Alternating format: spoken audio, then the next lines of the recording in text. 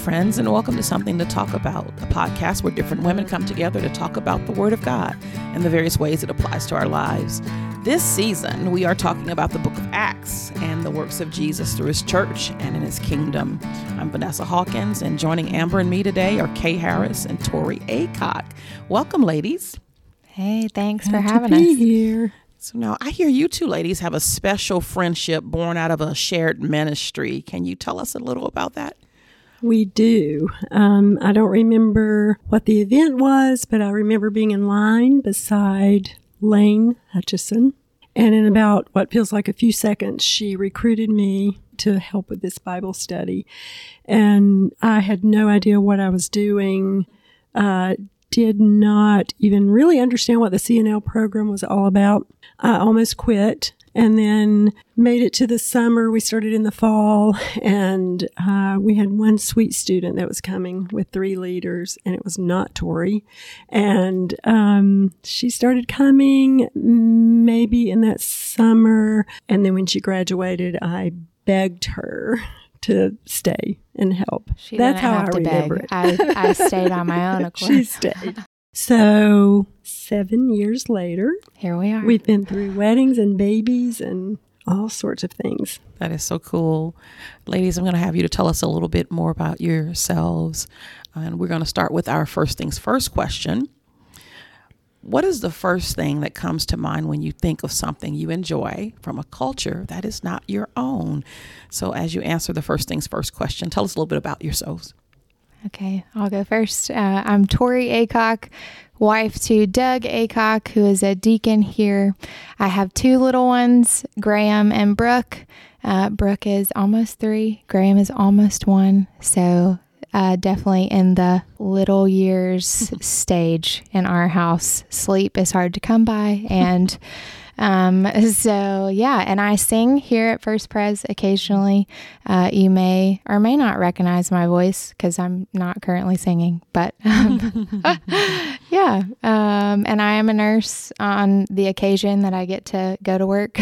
So that's what I do. And my off time is work. So, and I guess, let's see, what is the first thing that comes to mind? So I'll be honest, it was food. And one of my favorite restaurants here is, hopefully I don't butcher the name, is Sawadi.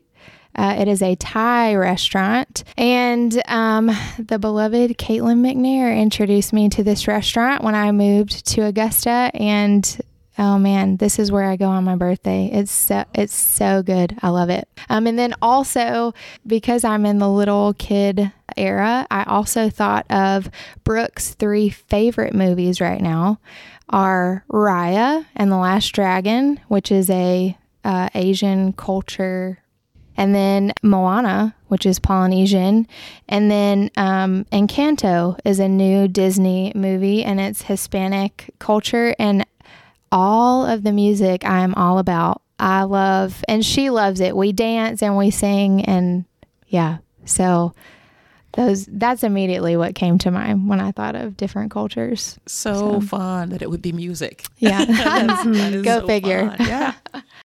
Well, I am Kay Harris, and I am also a nurse.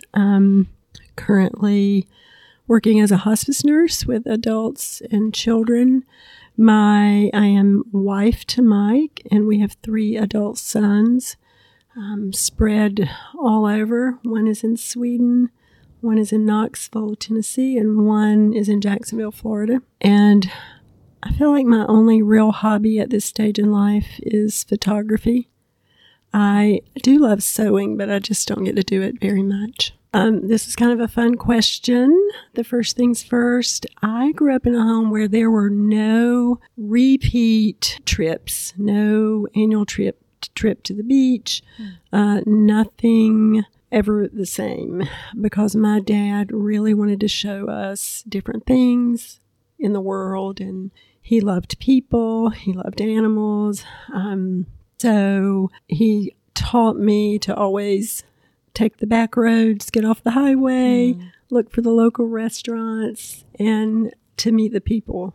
So Mike joyfully accepted that about me. And when we went on our honeymoon, it was a driving tour of the Northeast in November. Wow. And okay. And everywhere we went, people were like, "This was your first plan?" And he was like, "It was her first plan." So what I look for is food also, but I always look for the local bakery. I love to find the bakery wherever I am and try their whatever they recommend. And then I love watching the people sort of in their just daily living and taking photographs of that. And then when I pull those photographs up and see the faces in their eyes, I love that. I love that. I do like that type of people watching when I'm visiting other places. You learn so much about a culture just watching the people. And I think one of the cultures that I was just so fascinated by, I went to, it's been many years ago now, but I went to Zambia, which is a nation in Africa. And this is a very poor country. But the question that kept coming to my mind and just watching the people there was because it was so impoverished, it was people making bricks by hand and that type of thing. Their attention to relationships was remarkable. So I remember being on a safari and the two gentlemen driving, driving different Jeeps, but it's like they would never pass people and not stop. And it just was completely countercultural to anything that we would experience in the States. So they would pass by each other. They wouldn't just pass each other. If they came up on another person, they would stop, like literally turn off their engine and stop and have a conversation with, all these Americans in the in the truck waiting, going, this is really different. But they just valued people and community and relationships so much that they wouldn't just pass someone and not have a conversation about how they were doing. And I was fascinated by that. And so my question constantly there was, what really is abundant living? If they came to the States, how impoverished would they say we are, in our relationships and how we see people? Yeah, that's fascinating. It's hard for us to comprehend. Well, what came to my mind was a little bit of your story in that I make this soup that my boys call Thai soup. Two of them really like it. And it is from Thailand, and I think it's called Tom Kha, or I'm probably mispronouncing that. But a friend of mine was a missionary in Thailand, and she came back making this soup, and it's a paste, but it has lemongrass and all sorts of different Oriental herbs, and it's made in this paste, and you combine it with coconut milk and chicken and mushrooms, and you put it over sticky rice, which I love. It's super simple to make. And then the other thing that came to my mind that I've enjoyed recently in the last couple of weeks is just worship here at First Pres with some brothers and sisters who have come from different worship backgrounds, who are a little bit more comfortable with their forms of expression than we are. So what I love about First Pres is we're committed to worship that's centered around how God reveals himself, who he reveals himself to be in the Bible. And I think we have beautiful and deep worship. But I've loved people coming in who can express, say an amen, move to a joyful song, do some of those things like that have really, in my mind, brought even more depth to our worship. And so I've appreciated that. I think that's been something that I've been grateful for in the last little bit of time. And, sometimes in our world, it's hard to appreciate other cultures. Someone's driving down the street, they stop, they get out, they turn off their engine, they go say hey to somebody. Well, we would probably be very much offended here because we have someplace to go, and it's hard for us to see maybe the value in something another culture offers.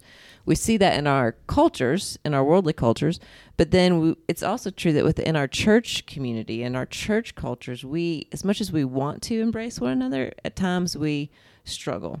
And so what I've really appreciated about the passage that we're going to look at today is that it's two different men coming from two different cultures, but they're brought together by the Lord himself in order to experience his salvation in a way that neither one could fully appreciate without the other. Last week, we talked with Ellen and Allie about the joy of what to us may be surprising conversions. We focused in on Saul, who the Lord chose to be his instrument to take the good news of Jesus to the Gentiles. Now today, we see the Apostle Peter charged with a similar task as the Lord sends him to a man named Cornelius. The account that we're talking about today can be found in Acts chapters 10 and 11. Our focus will be Acts chapter 10, starting in verse 24, and carrying through chapter 11, verse 18. And if you haven't already read this passage, really encourage you to pause, read it, take the time to get it in your mind and heart, and then come back to hear what we have to say about it.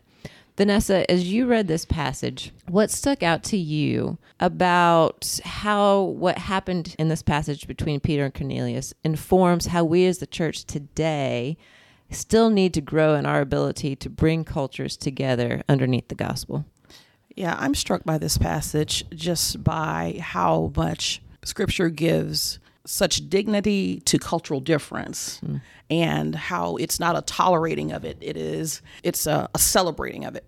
And it just becomes clear that the Spirit is this unifying force across culture. We hear this refrain several times in the passage. They, being the Gentiles, receive the Holy Spirit just like we have. And they're amazed. There's this amazement that the Spirit didn't show any partiality between people groups, but poured himself out on the Jews as well as the Gentiles alike. And so Peter's vision clearly establishes for us this unity across ethnic difference as a gospel priority. And there is continuity for this gospel priority throughout Scripture, not just here. And so we see this as a gospel priority before the foundation of the world in Ephesians 1, with the Father tearing down the dividing wall of hostility of all people groups in Christ, creating for himself one new humanity. It's the priority of the Son as he prayed the high priestly prayer of John 17 before his crucifixion, that they may be one as we are one. It's the priority at Pentecost. We just studied that in Acts 2. Devout men from every nation heard the gospel in their own native tongue. That's stress, and that's core to this gospel. And so it remains priority into all eternity. Revelation 7, we talk about all the time that every tribe, tongue, and nation worshiping the Lamb of God. I mean, what a beautiful picture of this inclusion and this diversity. So I say all of this just to say that bringing cultures together and reflecting this kind of radical unity across cultural difference isn't just a noble idea, and it's not an issue that's tangential to the gospel, but it lies right at the core of gospel priority, demonstrated not just in Acts, but in the whole of Scripture. The Spirit reconciling all nations, tribes, people groups to himself, not in the by and by, but at the inception of the church. And that power is at work in the church now. And so the Spirit remains this unifying power to unite people groups across difference. The Lord has not changed his mind about reconciling all people as being part and parcel to the gospel. Now, I do think that as imperfect people, we tend to normalize our own cultures and think that our own identities and contexts, our own cultural practices, our traditions are the quote unquote right way to do things. It's human nature. We just do that. And we apply moral judgment often to cultural differences, giving aspects of culture the moral value of right or wrong, when really it's just neither. It's just different. They're different preferences. And so often our cultural differences are only wrong to the extent that we've elevated our own preferences to an unhealthy place of being a righteous standard that Scripture hasn't prescribed. And so instead, we see Scripture embracing and celebrating the beauty of cultural difference, not tolerating it. So I'm going to ask you ladies to put yourselves on both sides of a particular situation. So now, generically, if you would, describe a situation in which you felt that someone was better than you. And then describe a time when the tables were turned and you thought maybe of yourself as being better than someone else. Coming right out the bat, swinging. Easy question. Easy. I think I really didn't want to answer this because I don't want to think about this. It's hard. It is hard. Yeah. It's hard. But I did think of a situation when I was a very young bride, maybe a young mom. I really don't remember all the details, but we were part of a supper club, and we arrived at a beautiful home with a beautifully set table. It was all just lovely. But at some point during the dinner, there was much conversation about the proper way to have a dinner party, the proper way to set a table, the proper way. And these people had no idea that I grew up in a very simple home. My mom was orphaned at age 3, basically survived until she married my dad at 17. And I grew up in a lovely home, but that was not part of it, learning those things. And so I had nothing to contribute to the conversation. And what I remember is suddenly I felt less, not because of anything they consciously did, but it did say to me, we need to be conscious of and aware of our audience. And there was some standard that you couldn't meet. That I couldn't meet. Yeah. And so again, they were not judging me, but I internalized those words to feel less than. So then, of course, I determined never to do that. And then I feel like the Lord used a silly little thing to just remind me how easily we do that. Or how easily I do it in my heart and mind, even if I know better than to show it. So I was sitting this was back when reusable grocery bags started to be the thing. And I jumped right on board with that to be responsible. And I was sitting in the Publix parking lot getting my bags together because I usually have to hang them around my neck to actually remember to take them in. And I just remember seeing a woman come out of the grocery store with her plastic bags, not reusable bags. And I just had that moment, like I don't even think it formulated in my brain, and the Holy Spirit so convicted me that I was about to judge somebody because they were using plastic instead of reusable. And I got to tell you, every time I either forget my bags or remember my bags, it is a reminder of how easy it is to do that. Easy. It's so easy. Yeah. Yes. So those are two. There are way more areas that I know that I judge. I'm not sure how generic it might be. So we'll stay with the Publix grocery bag. Well, and to point those out, they're small little examples, but what I love what you're saying is it comes out in the smallest ways. And if you can see those small ways, then you're more likely to see the larger ways. And I just remember that feeling of like, oh my goodness. I felt like the Holy Spirit was like, what are you doing? And so just to be in tune to that slap when you get it of not judging. To expose those heart attitudes, even on the grocery bags. I'm grateful for that. Absolutely. I probably was the one coming out with the bags. Tori. Because my reusable ones they just stay in the closet at my house. Mine are usually hanging on the doorknob somewhere. Under the trunk. It's bad. Yes. Which is so funny that you have focused on something totally different than what we are so good together, because we're opposites in a lot of ways. I feel like my focus in this question, I was thinking more about when I first became a nurse, just how in nursing, if you are a nurse, you'll relate to this. It's almost like this, what is it? Dog eat dog. Is that the phrase? I don't even know. But where when you first become a nurse and you don't know things, you need to ask, but there's almost this timidity to ask because some people will grill you for it and make you feel dumb and like you shouldn't be a nurse because you don't know all these things. And so there were several instances that I probably could bring up at least my first couple years of being a nurse where, you just feel so small.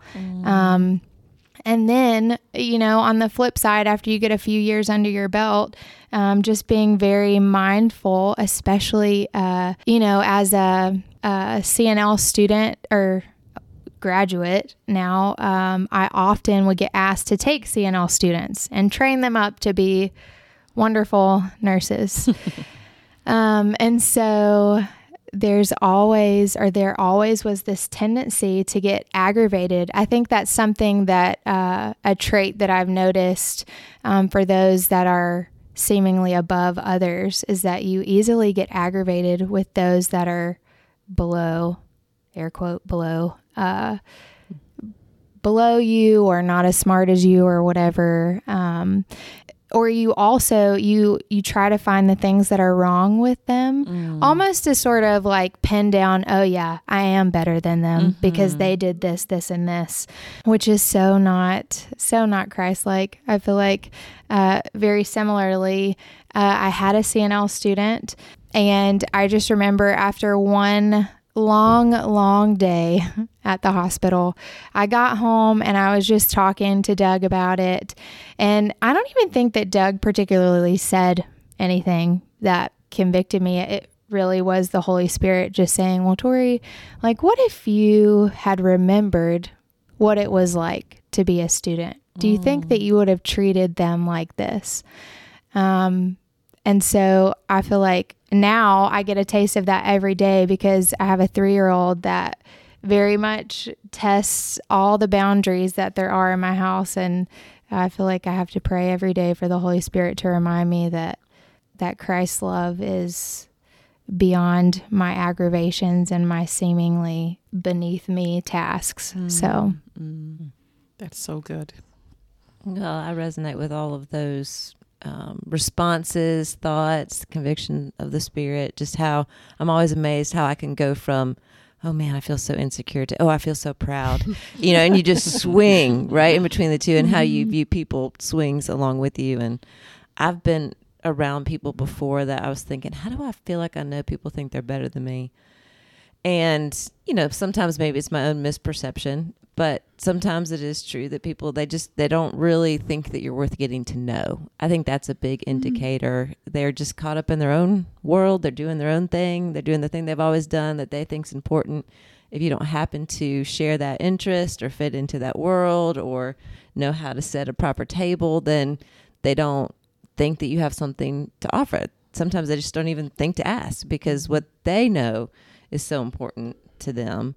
And so, I mean, in those times, I've felt insecure, I felt embarrassed, I felt indignant. Then I feel judgmental towards them. But then at times, sometimes just sad, just to think, man, that's just really missing out.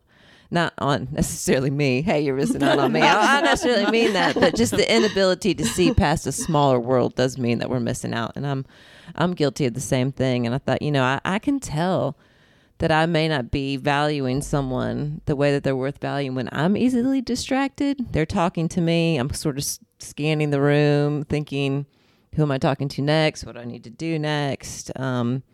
Maybe what they have to say isn't as important to me as I think that it should be. I just am not focused. I'm not learning about them. I'm just sort of there. And so I see those things come up in me as well. And I think, we all should be able to recognize in ourselves and by the Holy Spirit's help and prompting, which is sweet to hear that that's what he does in our lives. But we recognize the ugliness of our cultural bias. It comes out of us and others legitimately use it against us. And we want to be motivated to change. But the important question is, where does that motivation come from?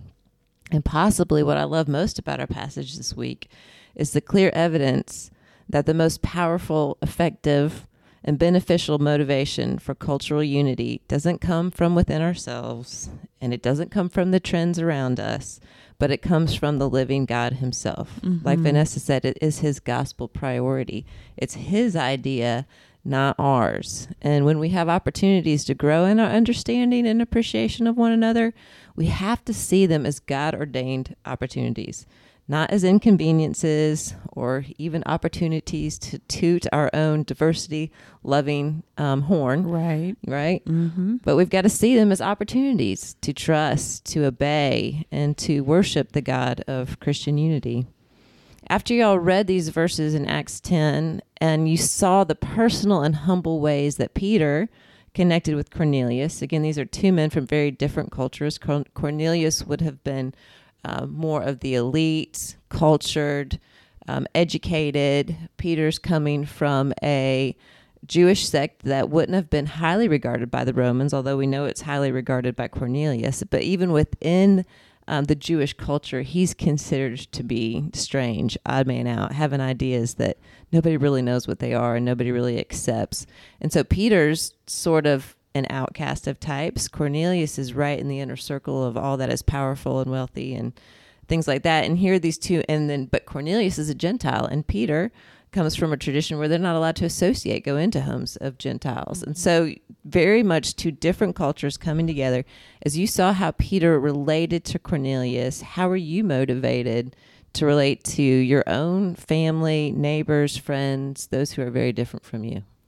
I think it is interesting. You have Cornelius, the elite, and then you have Peter, who, probably did not have a lot of means.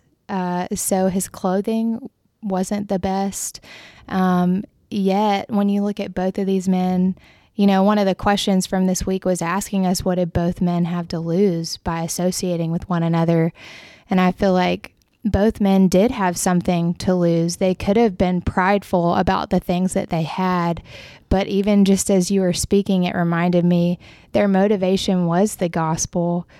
Cornelius wanted to learn. He wanted to know more about this God that he had been faithful to follow. And Peter, being called and then given the dream that all things that God had made are good. So associating with Gentiles wasn't going to be a hiccup for him. And I think this might have been brought out in the commentary, but just that this reality that before God, before a perfect and holy God, we're all nothing. We have nothing to bring. And so I think, when you look at Peter and Cornelius and them just humbling themselves before each other, that's definitely, I think the question even says, how are you motivated? And I'll be honest, part of me is, yes, motivated, but maybe scared at the same time, because it does mean getting over some things. Mm-hmm. I think for Cornelius, it could have been sitting with a man that didn't smell very good. Like, I don't want to do that. But at the same time, I think being motivated that because of their interaction, we get to see the Holy Spirit descend upon the Gentiles. And it's very clear that Peter cannot deny, like, God is for everybody, and I saw it happen. So then he becomes the messenger to tell the Jews, this is real, like God is for everybody. It's not just for us. I think before this study, if you had asked me to pick a favorite story from Acts, I don't think this would have been anywhere near the top. But now that we've gone deeper into thinking about Peter and Cornelius, I love this story, and I love this scene where when Peter comes in and Cornelius kneels, that Peter lifts him up. It feels like it's this beautiful picture of what we have already been seeing in Acts, that he's both speaking the gospel, but he's living the gospel first by saying to Cornelius, stand up. And I loved just the first part of the question you guys gave us with your own unbelieving family and neighbors, and everybody fits into one of those categories. And I felt like the Lord gave me just a sweet little example. Tori drafted me into coming down to Lily Moms. So on Tuesday when I was here, 2 hours with 2 and 3-year-olds it's a lot of time to fill productively. And so we don't do 2 hours of productive, but they were sitting at the table having their little animal crackers, and normally we would like move from that and go sit, and I would sit in front of them and tell them the Bible story. But that day I thought, you know what?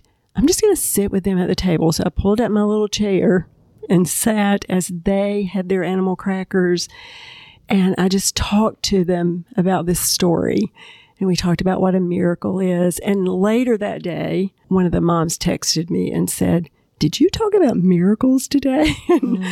And I just thought, isn't it true that whenever we meet people where they are or bring or lift them up, that God opens those doors and hearts? And so I love this story.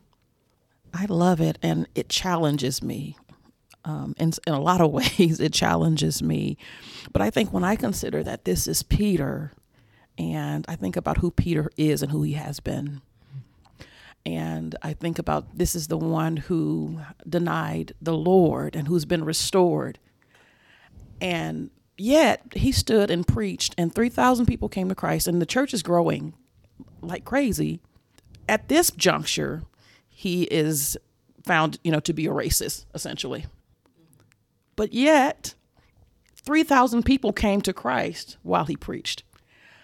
And so, when we have our pet sins or the things that we think that are a worse sin than another, so when I consider just the progressive nature of our sanctification and how the Lord doesn't wait for us to look exactly like Christ before he uses us with power. And so I think that helps me in my perspective when I'm talking to people who don't have it together, like I don't have it together, and in varying degrees, and so what I would put a label on and say that person's unreachable.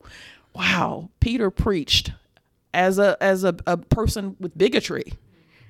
And 3,000 people came to Christ. And so that's amazing to me. That gives me hope. Peter always gives me hope. But also, it challenges me with my perspective that on the best day that I see imperfectly. Scripture says in a mirror dimly, and so when I remember that I operate in humility, and I'm a lot slower to be certain about who people are. I'm certain about a matter.